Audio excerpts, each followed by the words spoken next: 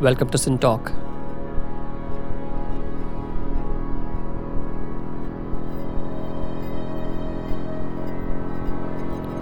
The Sin Talkers around the table today discuss the mystery of violence.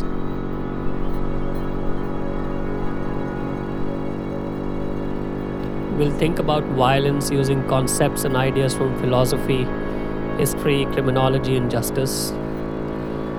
How can violence be understood, and what may be the fundamental source of the violent emotion? How has it persisted through human history? We'll enter the worlds of prisons, rescue homes, psychopaths, wars, rebellions, general strikes, and crimes, and attempt to understand both the perpetrator and the prey. Can there be creative responses to the scars of the spirit? And what is the long term future of violence? And what would a world without violence be like?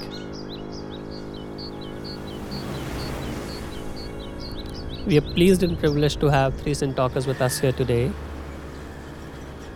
Professor Vijay Raghavan. He teaches at the Center for Criminology and Justice at TIS Mumbai, and he's been a practitioner and worked with youth offenders. Professor V. Sanil, who teaches in the Humanities Department at IIT Delhi, and Dr. Dilip Simyan, who's a historian and used to teach in Delhi University. He is a one-time Maoist activist and is currently an independent researcher and a writer and lives in Delhi.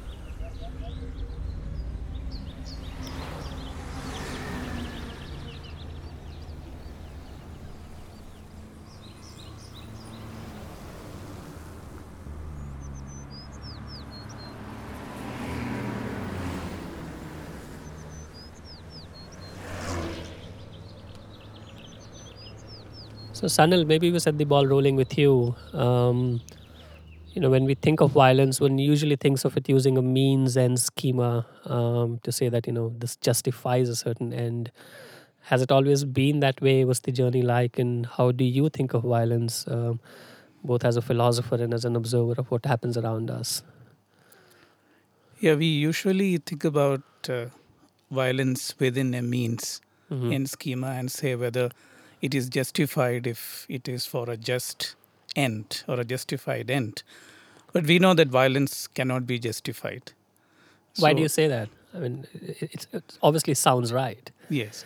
So, because that's the intuition. That's what we often think that, okay, if it can only be justified if it is for some justified noble end. So already once you take it within a means and schema, we have already decided it in a certain way. And then the question is whether the ends are worthy enough for using this dirty means of violence.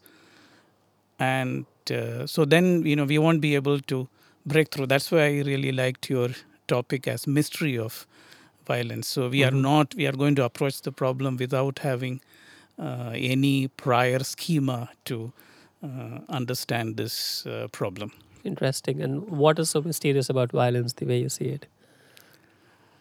It's mysterious. In fact, there's if you just see an episode, Gandhi is seen to be the almost the great proponent of non-violence. So there was an interesting engagement between him and Cariappa, who was the first field marshal of Indian Army. Mm-hmm. So Gandhi was very critical about Cariappa's, asking for more resources for Indian Army. Mm-hmm. But when Cariappa met Gandhi, he asked him, can you give me a message so that I can take it to my troops in the border? Yeah.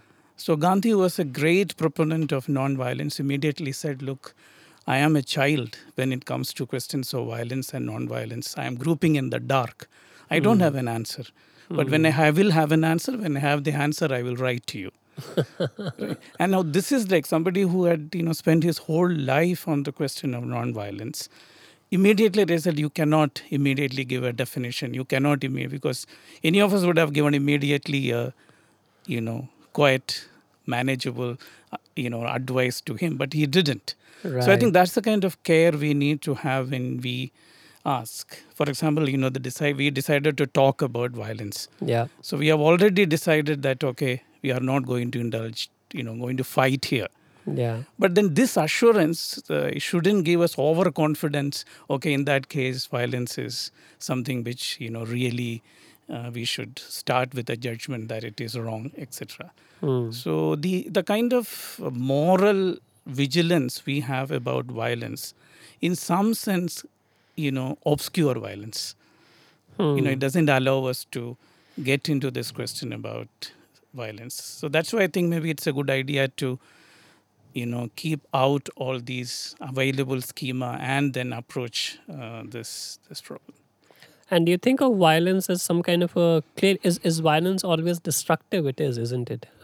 It's some kind of a work of destruction almost. I think we'll come back to that notion. Vijay, maybe we go to you, and you worked with young offenders. It's a very interesting thought to hold in one's head. When does one first turn violent? When does one first turn towards violence? How do you know that there's such a thing as violence to turn to? Right. And how much of it is innate? How much of it is cultured? How much of it is just purely instinctive, which is almost the same as innate? I mean, what's your take on it? You've seen it from very very Yeah. close distances. Yeah. The way I have, experienced this whole issue that we are discussing today through the lives of, young people who have been associated with acts of violence.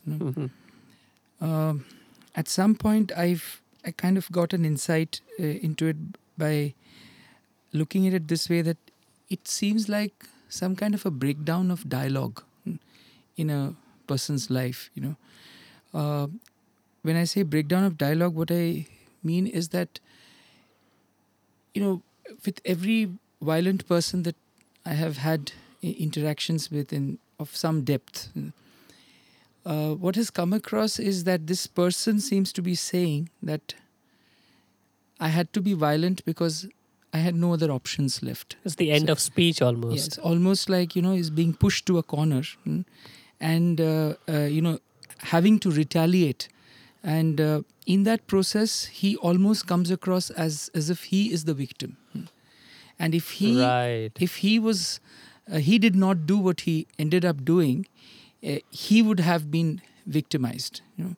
So another thing that I would like to relate here is also So that's that very interesting. You're saying that in a way, the predator or whatever, one may use different words for it. There's some kind of victimhood driving that. yes, yeah. Mm. And there's often a saying, that today's victim is tomorrow's offender. Mm. It's the subjective sense of victimization, where some of my colleagues, for example, who have worked with say women who have been convicted or arrested in crimes against women. Mhm. In the sense, let's say, looking at crimes against in the context of domestic violence, Right. or cases of dowry deaths, Yeah. and this is one of my colleagues who has had some interactions with some of these women who were mothers-in-law and sisters-in-law who were arrested in such crimes. Sure. And the way they have narrated and constructed the whole story is exactly in these terms, that it was almost as if that heinous act of violence that they engaged in was an outcome of a long drawn out process, whereby she ended up painting the victim as the offender. Mm. That this daughter-in-law pushed me into doing what I finally had to do, and if I hadn't done what I did, she would have done it to me. Mm. So that kind of set the ball rolling in the mind in terms of ultimately when we talk of violence, we often put it out there, rather than internalizing it and looking at it in terms of occasions when there has been a tendency to be violent within us. Then you draw the attention away from you, and you end up otherizing the phenomenon. Then you can paint these pictures in terms of black and white. Yeah. Whereas the moment you try to draw the whole thing towards yourself, and you include yourself in the whole discussion on violence, then you begin to see that it's a much more complicated picture. Yeah. That's very interesting. I think there's some interesting strands coming out here, which will tie as we go along. Dilip, we go to you. I think you've had a very interesting life journey. You've thought about it from vantage points which are very very unique. What is violence to you? And the point that Vijay makes about the perpetrator almost playing out a victimhood game there. How much of that resonates with you, and what would be your take on it? Well, let me try and address some of the issues that have been thrown up by Sanil and Vijay. Um, I think to begin with, the whole issue of the teleological understanding of violence in terms of means and ends. So Yeah. that's one issue. And uh, I would say that what we have in teleological discussions is an occlusion of the phenomenology of violence. So what we have is discussions about whether violence ought or ought not to be used, Yeah. in what circumstances it is justified or not, whether it is at all ever just, etc., etc. Yeah. All presuming that we know what violence is. That means I'm saying that one thing I find lacking in the whole critical, theoretical, even Marxist tradition, and to which I belonged at one point, is that there is an absence of a phenomenology of violence per se. Uh-huh. So I'll just put it on the table. It's something that's worth discussing, and that's something that I have been trying to grapple with. Not simply discussing whether it is or is not justifiable and in what circumstances, but what it is that we are talking about. Because very obviously and very soon in such a discussion, we are quickly made aware of the fact that violence is not something simply done by a predator on a victim, but it's also done by the predator to himself or herself. Yeah. So it's not something that you do to somebody else, but Right. it's also something you do to yourself. So- And therefore you undergo a change of character, etc., etc. So there's a whole number of ramifications, both at the psychological and personal level, and at a broader level in terms of society, where the violence is the end of conversation. Human beings are basically political animals, but politics is speech. Politics basically is rooted in speech. Yeah. So the end of speech means the end of politics. Yeah. So if some great political event is supposedly premised upon violence, then we can say that it is premised upon a pre-politics, like the French Revolution. It was preceded by violence. It's not that the violence was implicit in the French Revolution, That's but very interesting. what took place before the French Revolution was not politics. Yeah. Yeah. Yeah. And forever, since it got intertwined so closely, they have never really recovered from the French Revolution, because they had a series of constitutions after chopping off the head of the king, and they could never really figure out what the source of legitimacy was. So there's a whole lot of philosophical questions, even political philosophy, dealing with the question of legitimacy, which is actually a fascinating exercise when you get into it. What legitimizes a regime if it is based upon, regicide or something like that? What legitimizes it? So I'll try and address some of those. And then this whole question of the origins, the psychic origins, and I'm sure Vijay, I asked him before also that, there's a psychology professor called James Gilligan, who has written, I think, extensively. He would know more about it than me, but I've read one of his books, which is called Violence, Our Most Serious, Our Deadliest Epidemic, Violence, Our Deadliest Epidemic, in which he has actually gone into the jails for the criminally insane, where people who have been saved from the gallows simply because they're deemed to be insane. And he's interviewed them. And he prefaces this book by saying, I'm going into a journey into hell. But I feel that it has to be done. As a phenomenologist, as a scientist, as a criminologist, he Right. wants to analyze it. And it's a very fascinating story. So he comes up with this conclusion also, that the root of it, in this cancer, the cell that you look for, the black cell that you look for is shame. Shame. Shame.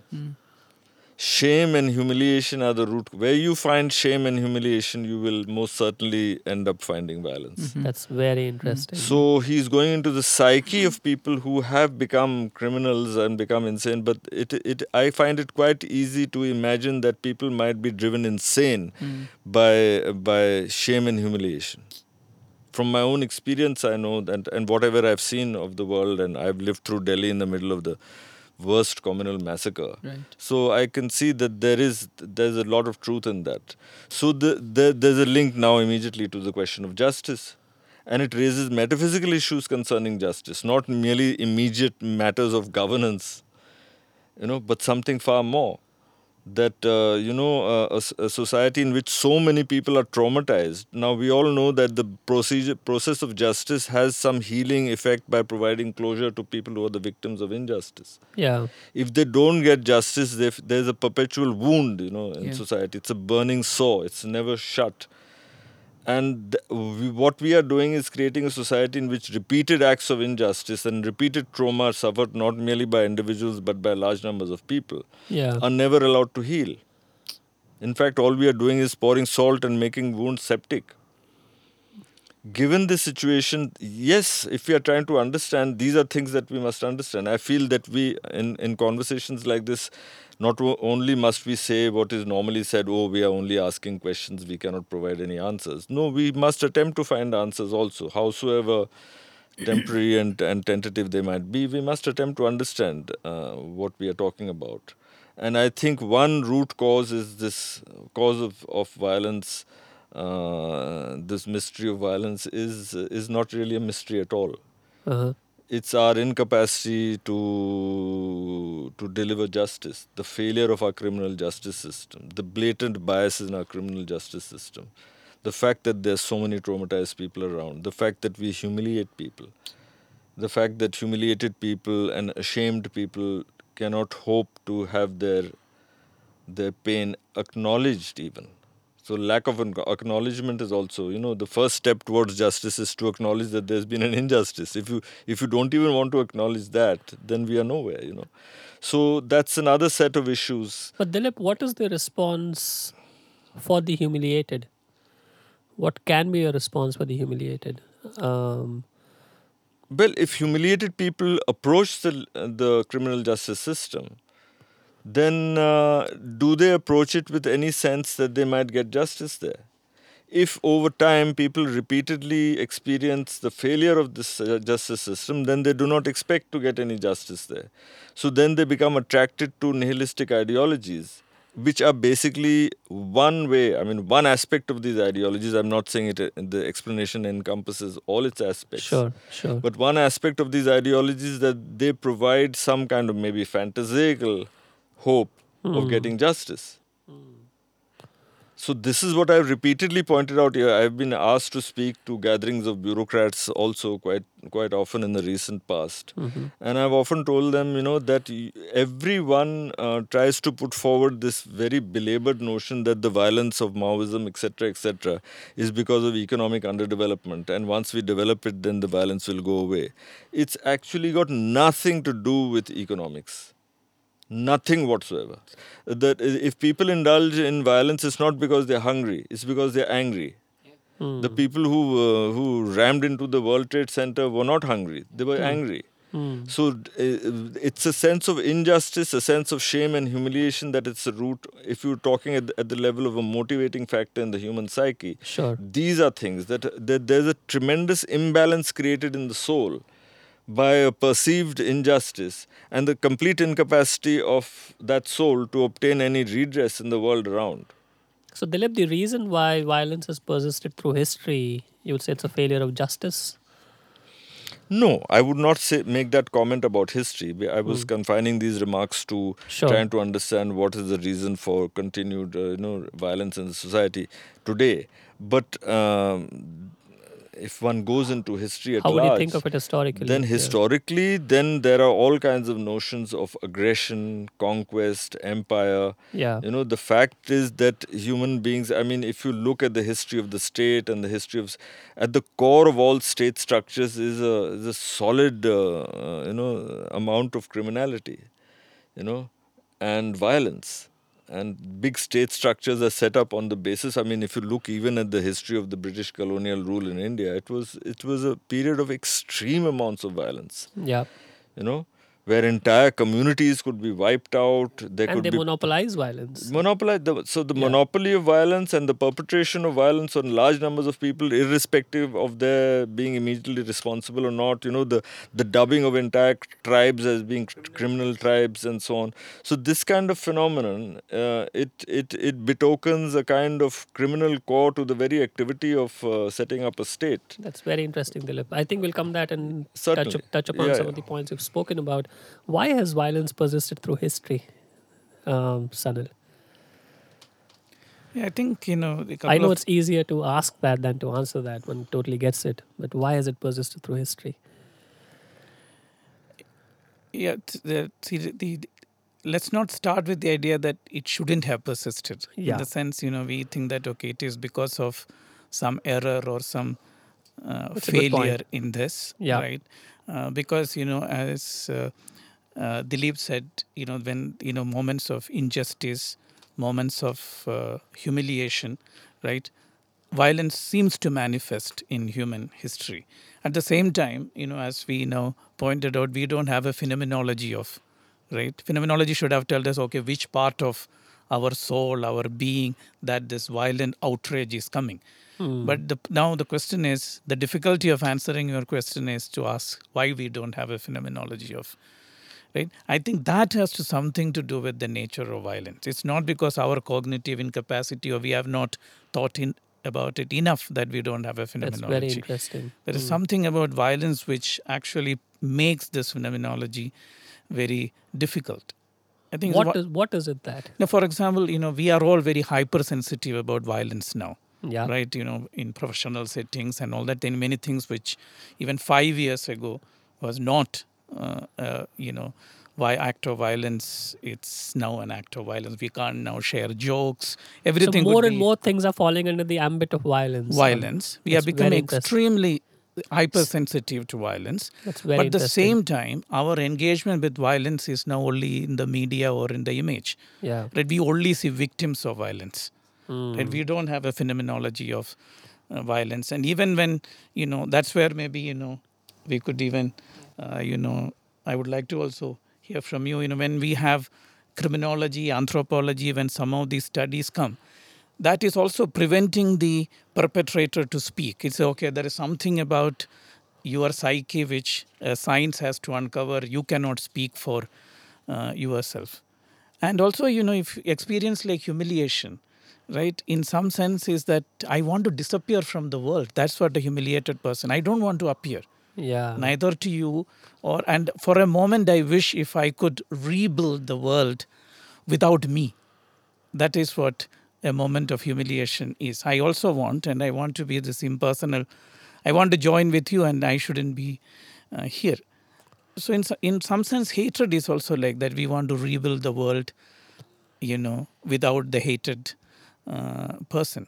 So, in some sense, I think our hypersensitivity to violence and the way violence have disappeared from our everyday world, in some sense, we only see now the series of refugees, victims in the media. So I think this problem, makes this phenomenology difficult. We don't know now where to, start with about the questions about violence. And when you say we don't see it, you mean we don't experience it?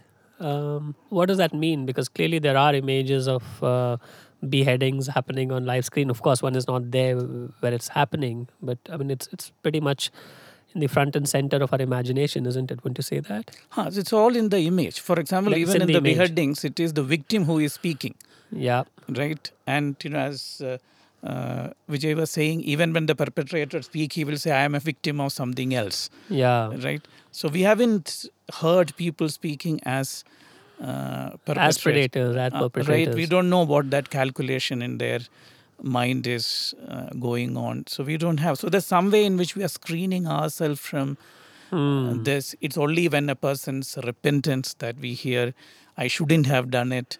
Right? That is when we hear people speaking about.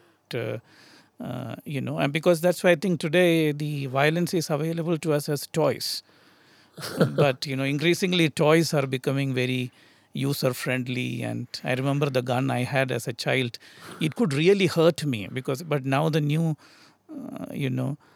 toys are so well made that it won't hurt anybody. In fact, I saw a gun which actually, when you press, it creates all the lights and all the shooting sounds as if it is in a movie. And after a moment of silence, you also hear the victim's cry also from the gun itself.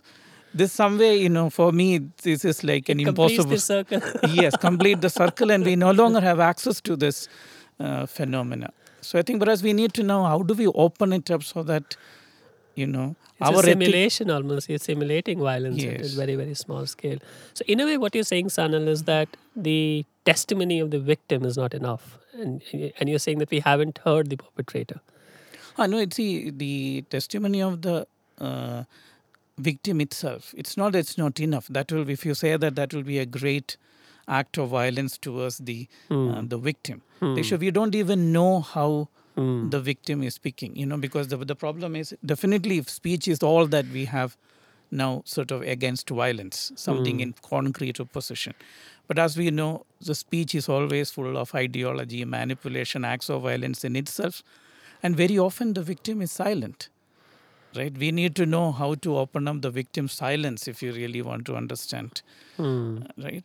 And from there we need to, what was that real encounter the victim had with the predator, right? And maybe we will only have the testimony of the victim. But from the victim's testimony, how do we get an access to the scene of violence? Right? Violence is a scene. And that is where I think we, today have a difficulty in getting to the problem. I think if I may just interject at one point here, it's very interesting reflection that even the worst perpetrators of violence would prefer to represent themselves as victims. Even the Nazis said that the Germans are the victims of the German Jews, of European Jews.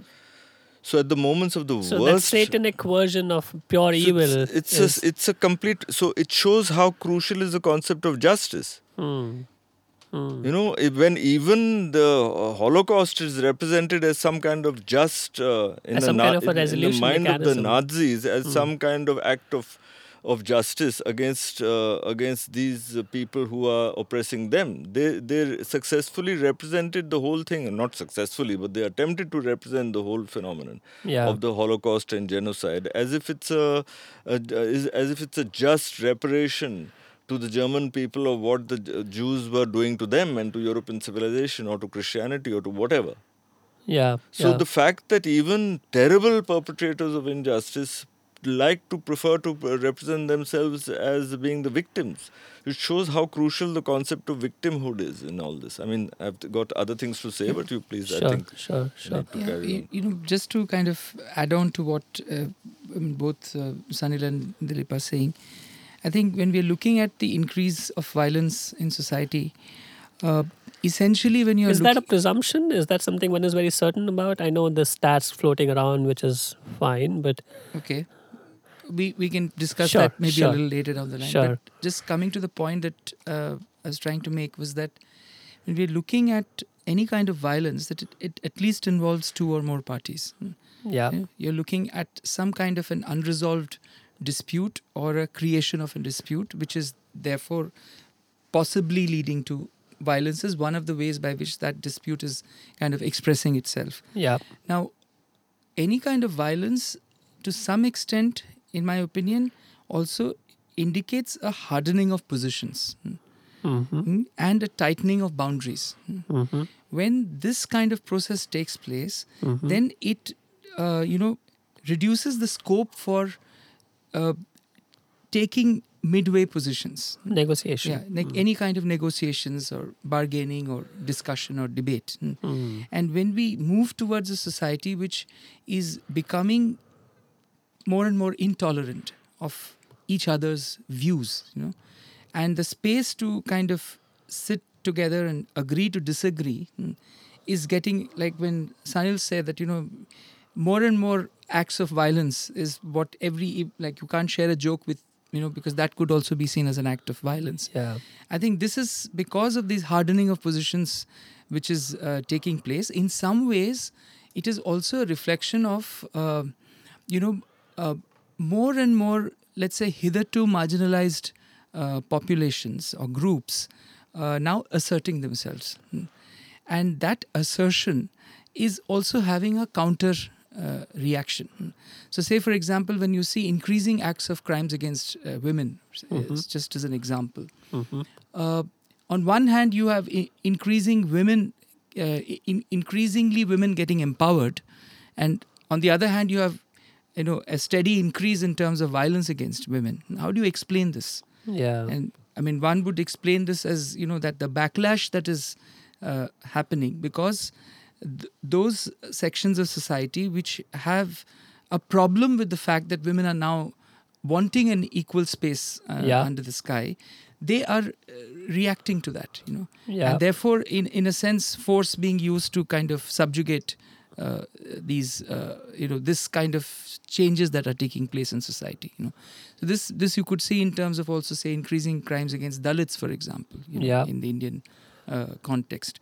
So to my mind, it is the. I mean, I would again come back to what Dilip had initially said in terms of the sense of justice, because and the space that yes, you can get justice in a given socio-political structure, and justice is again linked up to ideas, real or perceived ideas of fairness and unfairness.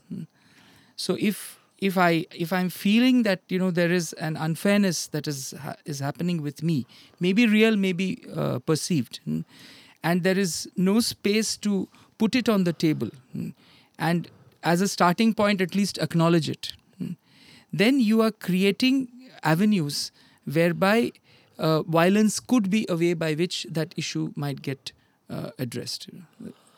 No, that's interesting, Vijay. But if one can call it that, the judicial ideology or the philosophy driving the entire judicial system. I mean, one kind of presupposes that if there were to be a world where justice is available, I mean, all of those case laws, case studies, those acts, and everything else, and that judicial intuition or the moral intuition, whatever one may call it, that. It has to be available a priori for justice to actually be rendered in a manner that is satisfactory. But can that happen? Can that happen at all? See, according to me, justice, the starting point is that the affected parties need to be heard, and acknowledged. I've heard so many of these, under trials with whom I have worked, who would have a major grudge with the judge simply because the judge doesn't listen to them. Right. That's very interesting. They would not expect that, the judgment should come in their favor. I mean, I've had so many of these young That's very men interesting, Vijay. saying that ye judge meri baat sunta nahi hai. Hmm. And so the definition of who's a good judge is a judge who listens to them, gives them a ear, allows them to say their piece. That has a tremendous therapeutic, value, in terms of even a sense of closure as far as that person. He may then, tell him that you're wrong, which is something that he's willing to accept. But this not being heard at all is something that really agitates the mind and then creates notions of, justice and injustice in the larger sense of the term. And it compounds that sense of victimhood almost, Exactly. because it keeps coming back to you. Tell me, let's go to the notion of rehabilitation, Vijay. Let's say the act or the scene or whatever one may call it, that act has taken place. One is labeled an offender or a criminal or whatever. What does one do? I mean, you've dealt with people who might be 19 or 20 years old. They have a fairly long life ahead of you. What does one do? It's fairly difficult being in that place. Yeah, see, I would imagine. I mean, over the years, what one has tried to tease out the various components that one might have to address if one is really looking at this whole issue of social re-entry or rehabilitation that one keeps talking about. Very often, it is unfortunately linked up with vocational training and employment, and when Dilip started off This by hungry saying, versus angry thing. yeah, he's this hungry and versus angry argument, that if you look at most rehabilitation programs existing in the country, they are vocational training is being passed off as rehabilitation. Right. Whereas when you're looking at any kind of crime that may have taken place, you see, there could be number of reasons for it. Poverty and lack of employment, it could be something in terms of a backdrop. Sure. But the more crucial kind of areas that one needs to touch upon is, number one, in terms of breakdown of relationships within the person's family. And the support systems that that person therefore has or does not have, depending on this whole issue of the breakdown of relationships within the family structure and within the community. And the other thing is the change of the identity that takes place. So when you look at the work You mean of avenues to change one's identity? yeah, say for example, when you look at the work of people like Goffman, who talked about this total institution and what it does to individuals, is that it creates people who then get labeled in a particular way, Yeah. and then re-entry becomes extremely difficult. In our experience, what we have seen is that stabilizing relationships, in the positive sense, Yeah.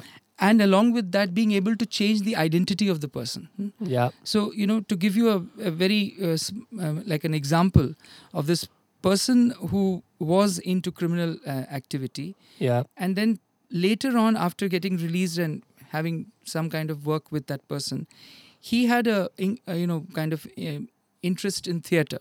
Yeah. And then he moved into the world of theatre. Yeah. And many years down the line, when I visited his home, I kind of got a sense when I was asking around, the name of this person, and the people in the community said, "Oh, that person who does theatre." Yeah.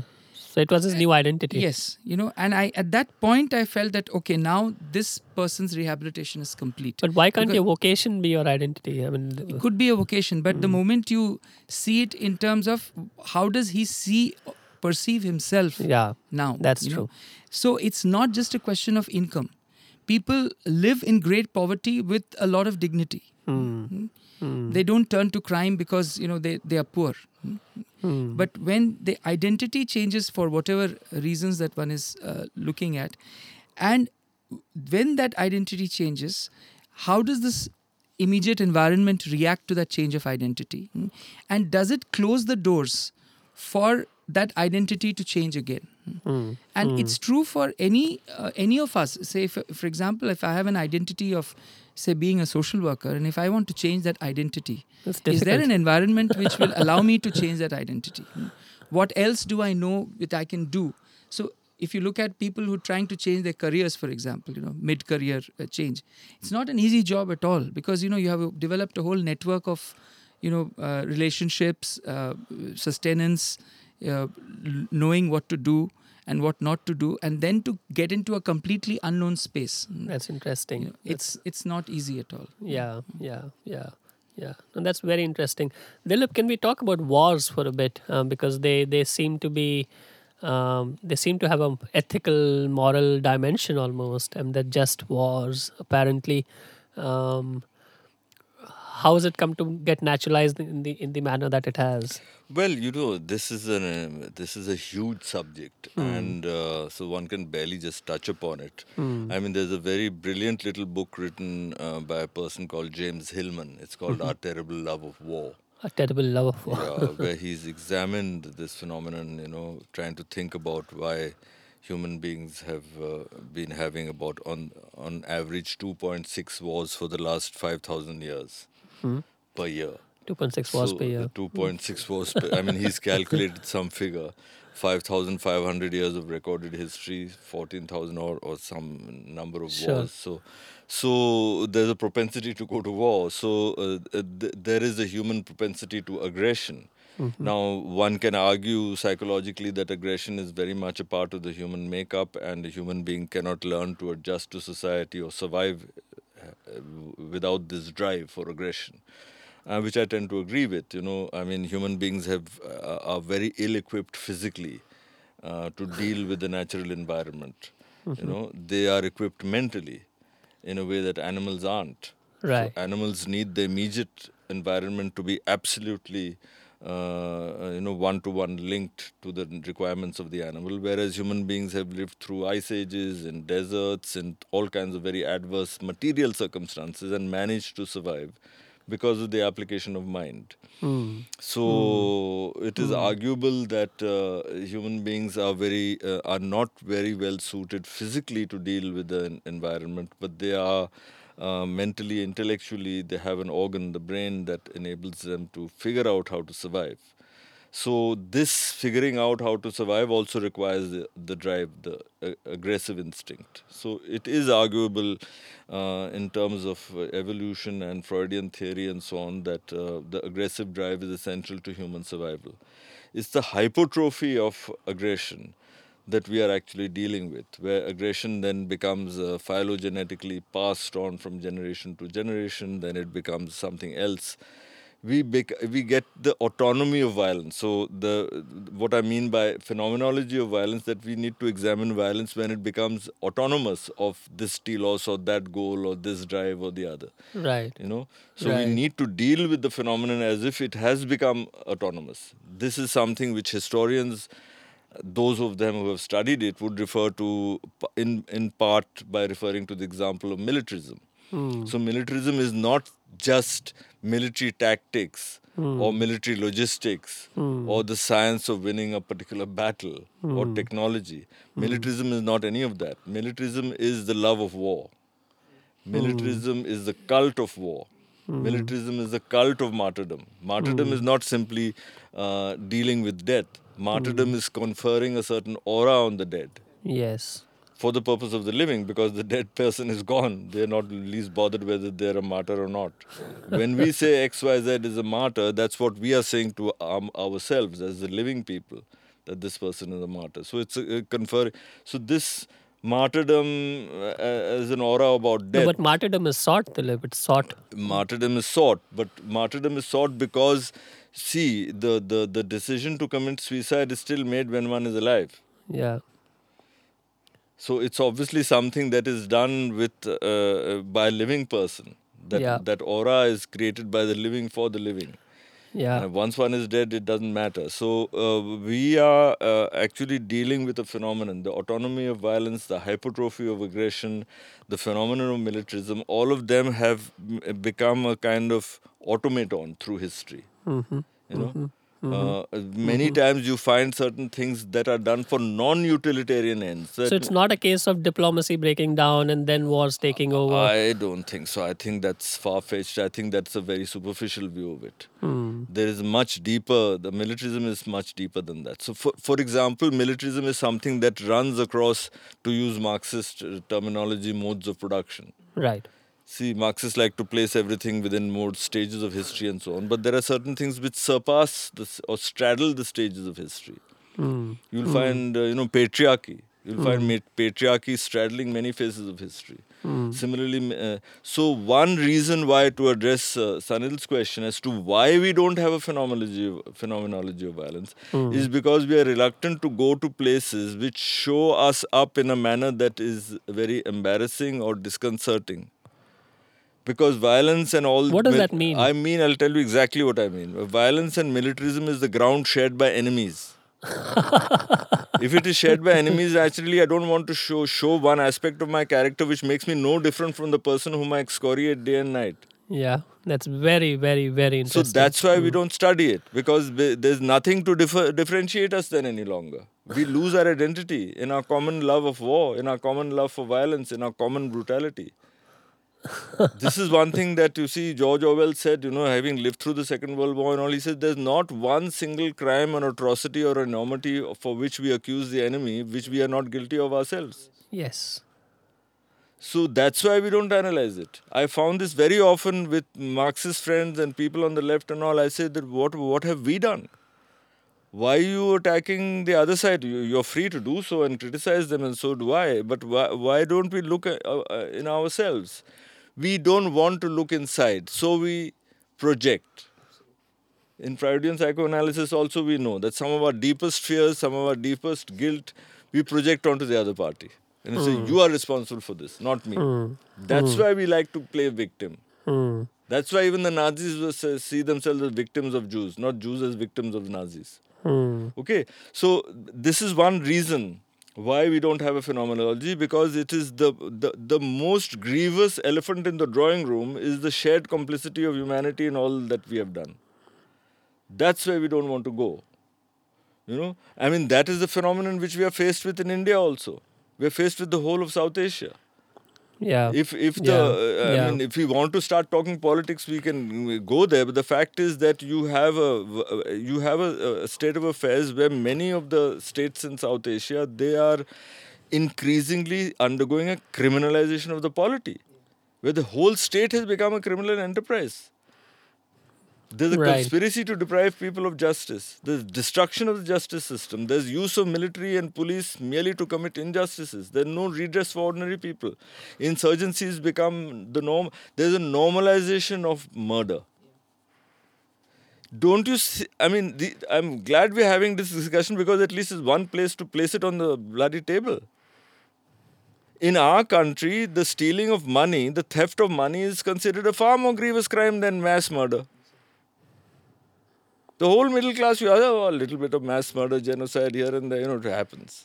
The naturalization of it. Stealing money is a bad chap. Yeah. What is this? Yeah. So we Yeah. have complete disregard for human life. You can, whether you look at India, Pakistan, the partition wars, the ethnic cleansing that has gone on all over the place, ethnic cleansing in Sri Lanka, violence in Bangladesh, violence in Nepal. I mean, the whole place is full of it. If we want to have a real example of perpetual genocidal mania, it is in our part of the world. What's the future, Dilip? The future, it's very difficult. We'll come for me. back to you. Oh, Sanil, yeah. what's the future? What's the future of violence? What's the future of the notion of violence? What's the future of wars? Yeah, And what would a world without violence be like? I think the important thing is we also need to understand what is the present of violence. Yes. Right? Yes. Something like war. Yes. Does it at all? Because now the positions of war, genocide, or seems to be the market nearby, not in the border where aggressive armies are facing. Right? So what is the contemporary form of violence, or what is the contemporary form of crime? Right? I think the first important, but what we have shared in the discussion is that it's been rendered mundane. And the difficulty is that the tools we are trying to use, or the ethical concern which is bringing us to the question, that itself is somewhere screening us away from the phenomenon. That's why the question is so difficult to ask. And so that's when we need to, for example, what is the agenda of punishment for our contemporary, society. So now there are economists now who says that no, it's not criminology or anthropology which should argue. A crime is an act by which I run the risk of taking punishment. Right. So I just define it like this so that I can now free it off from any question about the mental life of the person who is doing it. So hence there will be a commensurability between an economic offender, a mass murderer, and we don't make internal difference between them. So if that is the way in which we are going to see there's some kind of transvaluation happening. But maybe it has advantages in the sense of, for once we might let the person speak about the calculation he is doing, because we are no longer now interested in whether you are a type of person who is criminal. You actually did a calculation and it can be objectively represented. But in that sense, we have come a full circle, because we are now, these theories are the rational choice theories, which, actually you have to go back to Bentham and Beccaria's free will theories. So having traveled a whole, 200 years, whereby from looking at crime and punishment as, what kind of laws should be made, which assume that human beings are rational people, and therefore it's safe to make laws where that once they know what should be the punishment for a particular crime, it is to be assumed that they have made a choice and therefore have committed that act. from there to have moved into, the psychological and the sociological theories, and now having come back to, rational choice theories, I almost feel as if, we are going around in circles, circles. and depending on the, the socio-political, economic phases through which society goes through. And this is also one of the greatest criticisms of disciplines like criminology by the critical criminologists, that they are part of that group of people who are creating the ideology which market economy wants you to create. Right. If I may just want to, because it will be from Bentham onwards. What is so crucial about our time will be the subtle changes the theories are making now. They are saying now, okay, we cannot now think about like the classical Benthamites, a society without crime. Let's find out what is the minimum allowable crime in a society, so that level. so the justice is now a question about how do we deal with available illegal behavior in a society. Now we are no longer defining it in terms of entirely breaking the law, etc. And this will have a major implication about what violence is and how much we can, access to. So for me, the question which you asked, what will be the future of violence? I think today we should ask, what will be the future of police? Right? What is police doing? What will be the future of the police 500 years out? That's first. Imagine a situation where violence, we follow the rational calculation and say violence in real life is becoming increasingly costly. We just don't do violence because it is increasingly costly, and technology will ensure that our activities will be coordinated in an efficient way. So it is fairly futile to resolve to questions about violence. I can, instead of going and shooting people, I start a petition on change.org might be more effective. So in such a society, right, what will be the future? But the question is, what will be the place of morality in such a society? Where will you generate moral intuition in such a society? There we might just go back to questions about violence, maybe residual violence we might just want in that society just to provoke the people's, moral. Something primal in them. I think that happens even conversely. For example, if you look at something like revenge, right? Revenge is self-escalating, right? And once it escalates, how do you break it? People break it when the parties, if they can manage to hate each other, the escalating violence, right? So violence actually contributes to the possibility of ethics even in contemporary, society. Because hatred, that's why, Che Guevara said hatred is a revolutionary sentiment. It's not because it will make us angry, but it allows us to break with this feeling, injured, injustice, somewhere if I can manage to hate the other, right? So then there are these possibilities in this. So in future society, even if you think about a society without violence become extremely non-profitable, still I think maybe for ethical reasons we might be able to invent violence in a certain sense. But then that is perhaps the first time humanity will ask a proper ethical question about violence. Now we have all decided it is unacceptable. The whole question is, why is it hanging around? Right. Why it is persisting? But maybe in future is that we will ask the proper question about what's the future of the police? Or the act of policing? Yeah, because even contemporary society, given judiciary and executive, with the division of labor between them, one shouldn't expect police as the historically redundant thing, in a society, right? So that it is that historically redundant position of police is what makes it. So in fact, this famous novel by J.B. Ballard, where in a society where violence becomes totally redundant, the police actually conducts crime so that people could have some morally, in a society where I think so that their moral intuition doesn't go away. Where once violence migrate into computer games, right? Maybe that's the time police will have a role to. In fact, if you ask me that question, I would say that if you're what's going to be the future of the police, we are today living in times, and we are increasingly going to live in times where we are going to be part of a surveillance society. Yeah. And in that surveillance society, policing is also going to get increasingly privatized, which means that more and more parts of our life would get outsourced into security agencies, and this is what Ulrich Beck's theory of risk society, where we've built a world today where the kind of risks that exist to human survival itself is of such a large scale. The way in which, for example, destruction of environment is going on, where the earth itself, the survival of the earth itself is at question. Now, these kind of ideas are paving the way whereby the defining of the criminal as like somebody who can be identified is now getting more and more diluted. Right. And in this scenario, anybody can be a potential deviant. Yeah. And therefore, the search for the classical, typical criminal is almost futile.